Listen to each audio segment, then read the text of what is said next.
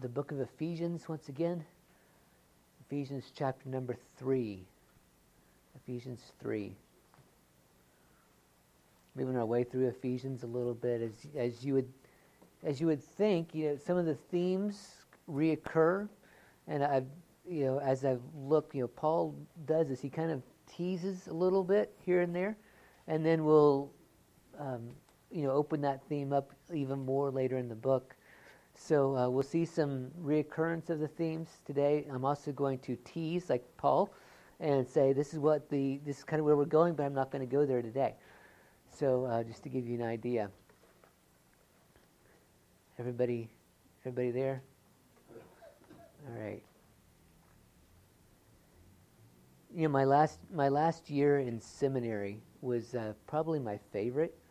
I did a 1-year degree specifically in preaching, and for me it was preaching is where the rubber meets the road, so to speak. You take everything you've learned, right? How to study Scripture, how all the Greek and all the Hebrew and all the really weird words that you learn to describe the theology, and you look at how everybody has talked about theology for the last 2,000 years in church history, and you say, okay, now how do you communicate that so that people will hear and understand and grasp hold of it and apply it to their life?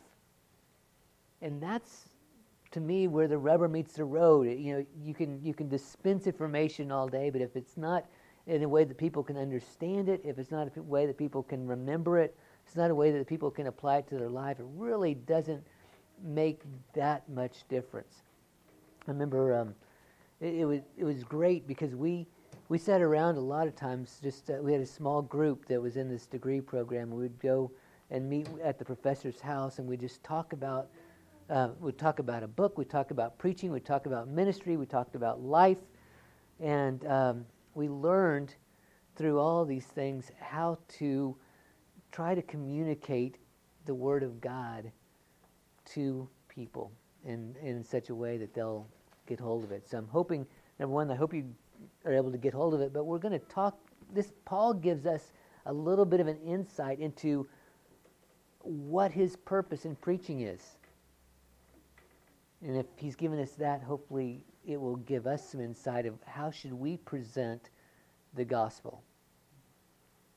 Let me just read this little bit for us, and I'm going to point out some things here. It says, "For this reason I, Paul, the prisoner of Christ Jesus, for the sake of you Gentiles, if indeed you have heard of the stewardship of God's grace, which was given to me for you, that by revelation there was made known to me the mystery, as I wrote before in brief."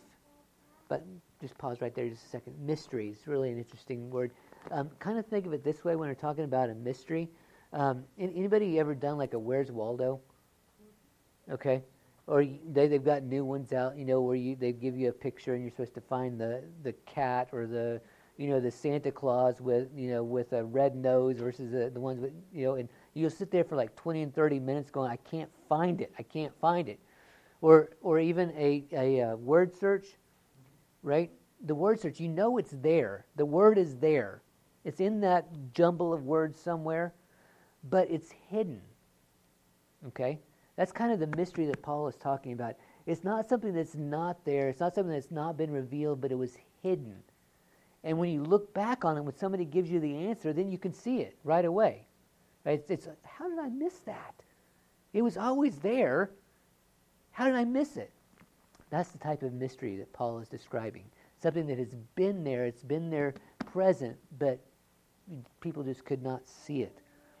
Okay? So that by revelation there was made known to me the mystery, as I wrote before in brief. By referring to this, when you read you can understand my insight into the mystery of Christ, which in other generations was not made known to the sons of men, as it has now been revealed to his holy apostles and prophets in the Spirit. To be specific, that the Gentiles are fellow heirs and fellow members of the body, fellow partakers of the promise in Christ Jesus through the gospel, of which I was made a minister according to the gift of God's grace, which was given to me according to the working of his power. To me, the very least of all saints, this grace was given to preach to the Gentiles the unfathomable riches of Christ, and to bring to light what is the administration of the mystery, which for ages has been hidden in God, who created all things, so that the manifold wisdom of God might now be made known through the church to the rulers and of the authorities in the heavenly places. This was in accordance with the eternal purpose which he carried out in Christ Jesus our Lord, in whom we have boldness and confident access through faith in him. Yeah, go back to verse 8. Let me read verse 8 again. So, to me, the very least of all saints, this grace was given. Why? To preach to the... So, two things. To preach to the Gentiles the unfathomable riches of Christ, and to, number two, to bring to light what is the administration of the mystery, which is for ages has been hidden in God, who created all things. Why? I'm going to write this down.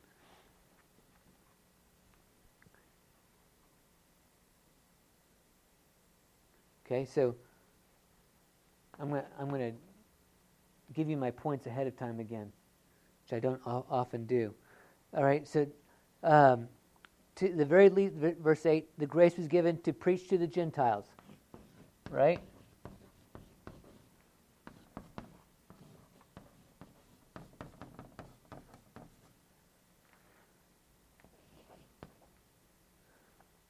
And what? To, go ahead.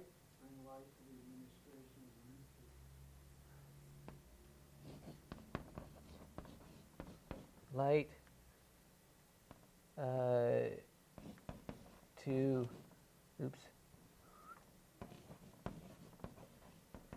admin, okay?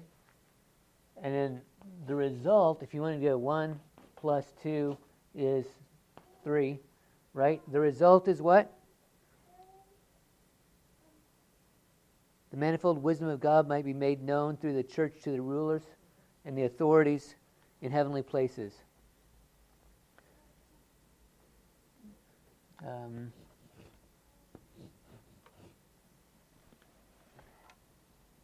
Can't write that direction.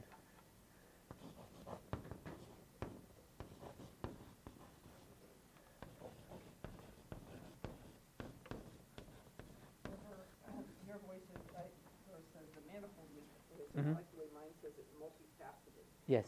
That explains it to me a lot better. It's a really interesting word. It's like a mosaic. So it is multifaceted. That's a really good word. It's a very interesting word in Scripture. So the multifaceted wisdom of God is going to be made known. So here's the purpose, and we're going to talk about that. Paul expounds on this later in the book. So I'm not going to talk about that today. But the idea is that he is preaching, and the result is that this wisdom of God is going to be given out everywhere, to the earth and to the principalities and powers. Okay, that's our job, that's our purpose. But what does he do? He's going to preach to the Gentiles and give light to the administration of the mystery. But let me talk about this Gentile aspect for just a minute. So we talked a little bit in the last couple of weeks. Who were the Gentiles? Non-Jews. Non-Jews. Now, did they have a really good relationship? I was like, no. No. All right, so all right, I want you to consider this, all right? A Jew was not allowed to hang out with the Gentiles. They weren't allowed to eat with the Gentiles. They couldn't just go hang out in their house. Right? Correct? Right? So Paul is a Jew, and he is not only a Jew, but he is a Pharisee. He is one who is holy. He is a minister for the Jews. I mean, he is a fanatic for the Jews. He knows all these rules. He's followed all these rules. Right? Okay? And what does he say? God has sent him to go to the Gentiles. God sends him to preach cross-culturally. Right? So consider everything that Paul does that is totally opposite of what he's been taught.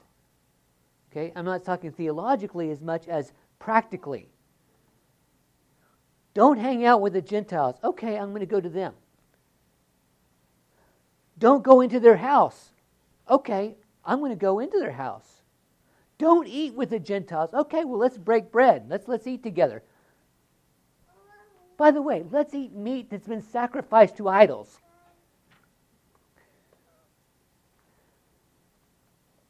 Okay, think about that for just a minute, all right? Right. I know we'll walk into a bookstore. We do this, we'll walk into a bookstore or a store and we'll see these books that about fortune telling and tarot cards or whatever, and we took one look, go, okay, witchcraft, we're going to go to the next store, right? Anybody else do that? All right, and that's a faith choice for us. But Paul would go into the Areopagus, where there's all these gods, right? That's where he went. Yeah, I'm going to go preach there.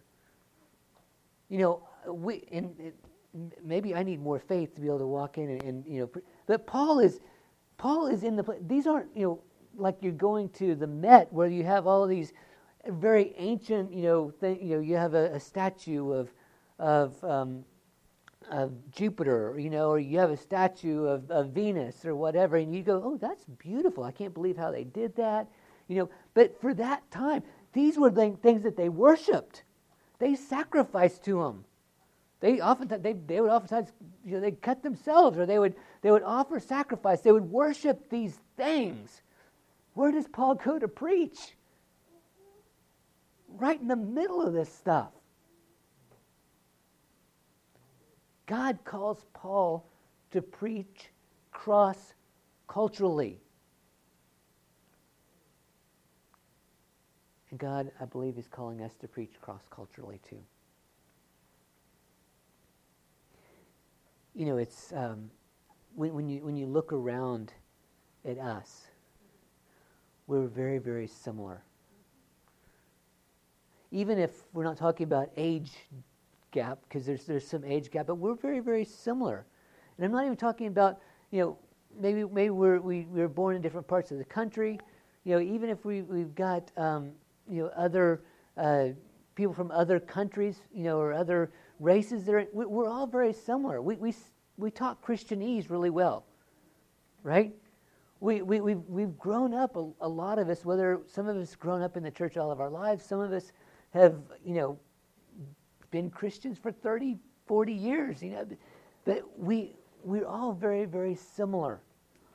We're very similar in how we talk. We're very similar in the knowledge that we have. And I believe that God is calling us to be more cross-cultural in how we interact, in the people we speak to. Now, sometimes that means you go somewhere. Sometimes it doesn't. Anybody meet Keith Wheeler when he was here? Yeah, carrying the cross. This guy, talk about cross-cultural. There's how many countries in the world? 270? I'm sorry, what? 179. He's been in probably 3/4 of the countries in the world. In fact, I had something I wanted to share with him just as an encouragement the other day. I sent him a text message, and he said, "Hello from Equatorial Guinea on the west coast of Africa." I went, "You're where?" Right? I mean, this guy has been all over the place. That's cross-cultural. But it doesn't mean, to be cross-cultural doesn't mean you have to go all over the place. You can step right outside the doors here and talk to somebody that is different than us. Maybe they're the same race as us. Maybe it's the same age. But you know what? The generation that we have, we need to be able to speak to them in the language that they need. Maybe that's Spanish. Maybe some of you need to learn another language. But I'm talking about we need to speak their language. Now, in all of this, I need to make this very, very clear because I'm going to be kind of trying to push people a little bit today, very, very gently. But I'm not talking about sacrificing our beliefs, okay? I'm not talking about compromising what we believe at all. Jesus did not compromise on what he believed. Right? But maybe there are some things that are in us that we maybe some values that aren't biblical. There are biblical values that we should not compromise, but maybe some things that we hold as tradition that we need to be pushed a little bit on. That we need to say, okay, I am going to be able to speak to these people in a language that they need to be spoken to in. I'm going to go someplace that to some people that are totally unlike me, so that I can interact with them. I think that, very honestly, Jesus would probably be kicked out of 90% of the churches today, and you'd find him probably hanging out in the bars and loving on people. My opinion, but I think that's where we would find him. In fact, I have a friend of mine. I'm not going to tell any names in case you run into him one day, but a friend of mine was way out in the world. Talking way out in the world, and he went to one of these, shall I say, adult bars, and was witnessed to by a waitress in one of those adult bars. Are we willing to go into where it's uncomfortable for us? Are we willing to be stretched and pushed? Not compromising our biblical values, not compromising our beliefs, still saying this is sin, and I'm going to call this sin, right? But we've got to be able to speak the language of the people. We have to be able to speak the language that they're speaking. We have to be able to talk about social justice. We may not agree with everything that they're saying, but we need to be able to speak about it. We need to be able to understand and then present to them the gospel in such a way that they will get hold of it and grasp it.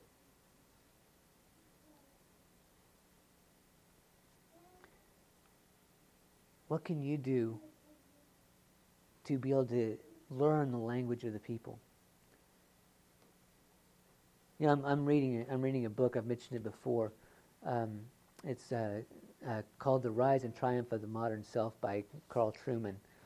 And as I was thinking about this message and being cross-cultural and being able to speak the language of the people, I was reflecting on this book. I'm like, okay, this book will help me to understand where this generation is, because I tell you, I'm preaching to myself here. Okay, I need to learn how to speak to this generation because it blows me away and I don't understand them. So I need to learn how to speak to the generation. Now, the Holy Spirit can help us, but we also need to learn and be willing to learn that language, and B, go to those places where the people are. My temptation is to just kind of, somebody starts bringing up something to just say, Jesus loves you and I disagree. Come to church someday. Right? Instead of being able to engage and to be able to speak to them in that language and then to introduce the gospel. I believe God's calling us to be cross-cultural in the way we demonstrate the gospel. And I want to challenge you. How can you become more cross-cultural? Is there a book that you can read that will help you to understand more the language of this generation? Look, a lot of you that grew up in the Jesus movement, I would bet there was an older person that decided to be cross-cultural and to enter into that movement and to say, come on. Let me speak to you in that language. Let me take a chance on you. Let me dress a little bit differently. Let me listen to the music that's going on, and even if it's different than me, I'm going to enter into that so that we can win this generation. And it's time once again to be open to those people to come in, and that for us to preach, for us to preach cross-culturally, to cross the boundaries of tradition, to cross the boundaries, whether it is of ethnicity or race or socioeconomic class or sexual orientation. Like I said, we're maintaining our beliefs, we're maintaining our standards, but we are willing to get where they are so that we might demonstrate the gospel and bring them to where they need to be. Paul was willing to do that with the Gentiles, to go places where nobody else of his group went, to speak to the people that nobody else would speak to sit and eat with the people that nobody else would eat with, to speak in a language that they would understand, and to give them a gospel that would change their life. We need to be willing to do the same. And then, Paul says to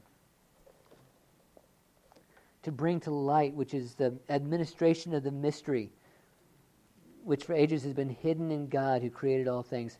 What is, by the way, so we just read about the mystery. What is the mystery? Right?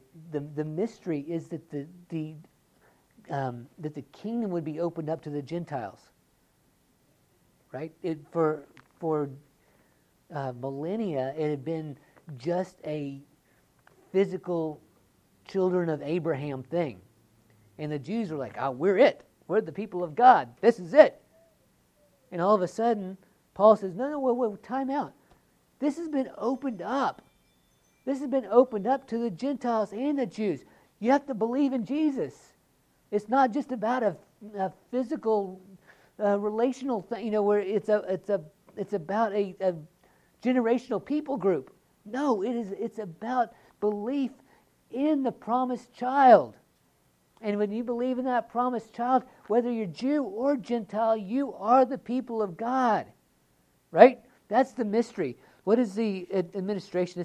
This word, somebody might have a different word there than administration. What? You have a different word, anybody? Verse 9. The plan?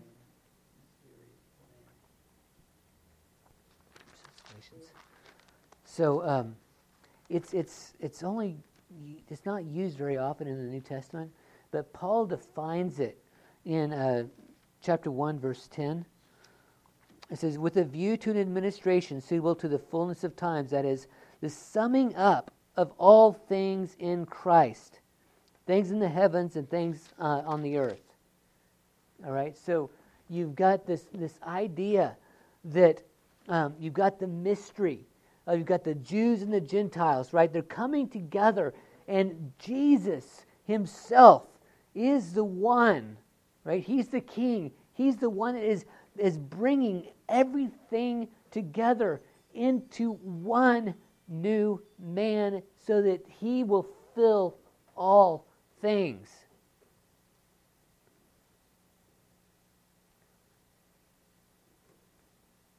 Now, let me push a little bit further here. If we are preaching cross-culturally, if we're reaching out to people, if we're going to where they are, what if they start coming to our church? And look, we don't have a problem with this. You guys are loving, you're caring, you're wonderful. You are welcoming. But I want to make sure that I put this out here before it happens. When we have drug dealers that walk in, when we have prostitutes that walk in, when we have girls that dance in bars at night walk in, when we have people walk in from different races, different socioeconomic classes, different whole different lifestyles, when we have people walk in that they are dressed as the opposite sex than what they actually are, how are we going to handle that?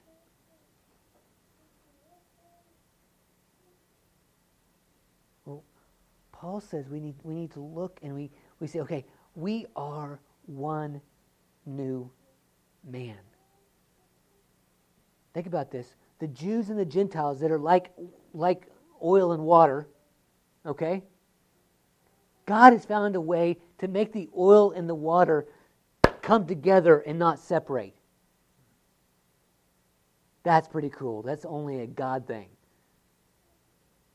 And yet, you know, the church is one of the most segregated groups, I believe, in the whole country. Yeah, and some of it is just how things happen. You know, I grew up in a town that was very, very Caucasian. We had my high school was very, very white, and it wasn't there was any racism. It's just that's what it was. And when I went to ORU, there was a probably almost 50-50 or 60-40 black and white group, which was for me very, very different, but it was awesome. I loved it. I tell you, it took me a year and a half, but I finally learned how to clap on the offbeat. And it was great. I remember in chapel, this is totally aside, but you know, we'd be in chapel, and I'd be standing next to one of my sisters. We sat with our brother and sister wing, and you know, I had some really great black sister friends that were just wonderful. And you know what? I'd sit there and I'm like, how do you do that? And so I'm like, okay, I finally learned how to clap. And it's amazing, right? But I loved it that we were one, and we were from different cultures, we were from different backgrounds, different races, but you know, we all got to worship Jesus together, and we got to work off of that and look at the different cultural backgrounds. Our church in Oklahoma that we were at for many years, we probably had 25 or 30% Nigerians in the church, and it was amazing. Loved it. Every once in a while, you know, they'd come in their Nigerian garb, just beautiful, beautiful dresses and the headdresses. And one of the most awesome things is when they had a baby dedication, because they did the dedication. You know, the pastor would kind of do the service, but they would come in and all of them dressed up, and they'd all be clapping and holding this baby like he was Simba, you know, and go and dancing around, and it was amazing. The cross-culturalism is awesome, but that's the kingdom of God, is taking everybody from all the different walks and making them into one. But it might be that people walk in, they're looking totally different from us. How are we going to act? We're going to be one. We're not going to compromise our beliefs. We'll call sin, but we're going to love them, right? We're going to incorporate them. We're going to bring them in, and we're going to bring in. Look, I don't care what they look like. Send us the prostitutes. Send us the druggies. Send us the ones that they're dirty, and send us the ones that don't have a home. Let's bring them in. We'll love on them. We'll clean them up if we have to. We'll give them clothes. We'll feed them with good food. We'll show them how to act as sons and daughters of the King.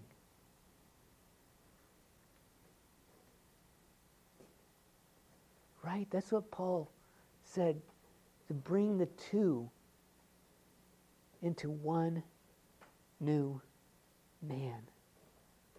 There isn't division in Jesus. In Jesus, there isn't black and white. There isn't Jew or Gentile. There isn't man or woman or slave or free. That's Galatians, right?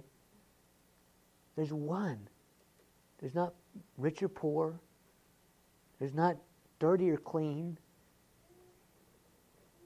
There's not this lifestyle or that lifestyle. There's one.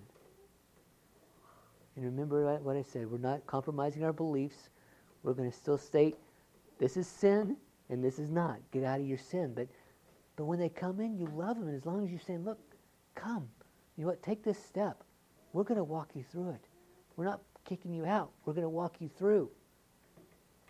And I want us to be prepared that when we have the people walk in that don't look like us,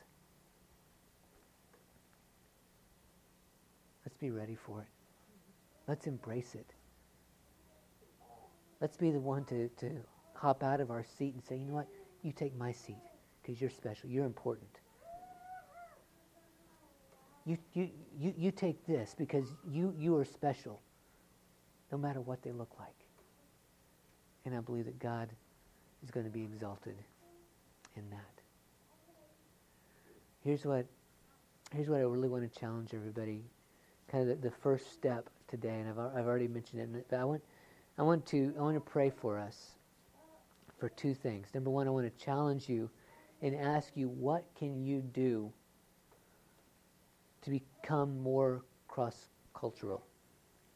For me, I'm reading this book. I'm going to read this book, and I'm going to try to learn more about this generation so I can communicate better with this generation. That's my thing. I'm telling you right up front. Okay, I'm going to get through this book. It's thick. It's not easy. It's not one that you sit down and just read for your pleasure on Sunday afternoon. Okay, it is a doctoral type book. You know it. But what are you going to do? Is there something that you can do to either enrich yourself, or is there a place you can go? I want to challenge you. What is that thing? All right? And then I'm going to ask if you'd pray with me that the Lord would send some people in. That even if it's to send them in to tell us what their generation's about. Even if it's to come in and just say, you know what, you don't know how to speak to us, but I can tell you how. That's fine with me. All right? That they would come in and they would be that mediator, if you will. They would instruct us in how to better reach this generation. Or that God would just send people in from all walks of life so that they can get saved. All right? But can we pray for that together today? So let's just go to the Lord in prayer, and I'm going to ask. I just want to ask a question. I want you to respond to the Lord in your heart first before we ask the Lord together. But what can you do? Are you willing to be cross-cultural? And what is that one thing, that first step at least, that you're going to do? And if you have that, would you just make that commitment to the Lord? If you want to raise your hand, if you want to put your hand over your heart, if you want to whatever, but make that commitment to the Lord. I'm raising my hands. Lord, I'm going to read this book. I'm going to know better how to communicate with this generation. And Lord, we pray as a congregation today, send us people. Lord, if you want to send some Christians who are in the mix of everything that can tell us and say, look, this is how you do it. This is what you need to, this is what what you need to change so you can talk to these people, that you can enter in. Lord, send us those people. If you want to just send us people that are not saved. Lord, send us the people who need help. Lord, send us those who are on drugs, who need to get off. Send us the prostitutes. Send us those who are trafficked and doing the trafficking. Send us the dealers. Send us the druggies, Lord. Lord, send us those who are professors at Eastern. That they don't look like us, but Lord, let them come in. Lord, send us business owners. Send us those who are in the mix of everything in this generation. They can speak to this generation, can tell us and show us how to speak to this generation. Lord, whether it is the upper echelon or whether it's the lowest, Lord, whether it is they look like they have everything all together, or whether it's someone who'll come in and say, I have nothing together. Lord, send them in so that we can give them your gospel and that we can become one man in Jesus. United. And we can fulfill our purpose in this earth. Lord, I thank you for each person here. Lord, I thank you. Lord, I know the hearts of these wonderful folks you have here. And every one of them I know says, yes, Lord, bring them. Yes, Lord, we'll do it. Lord, I thank you so much that everyone has that heart. Thank you for the love. Lord, I pray that you'll, Lord, give us people that we can pass that love and that knowledge and wisdom and the gifts that you've given to each one of us, that we can pass that along to.